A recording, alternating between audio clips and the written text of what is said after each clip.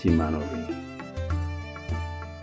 If you're going to Gramsay, and you head down to the west of the island, below the Hoy Low Lighthouse, if you walk along the beach there, towards Hoy the way, you'll come across a strange pillar of rock on the shore.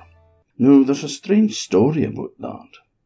It's said that a long time ago, there was a missionary who built a small church on the island dedicated to St. Coombe.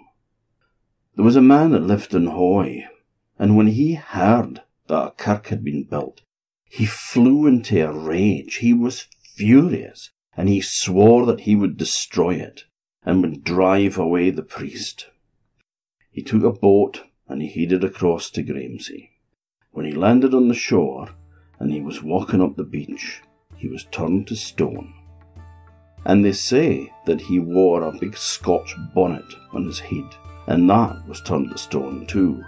So the pillar looks like it's wearing a hat, and that's where it gets its name, the Hattie Man.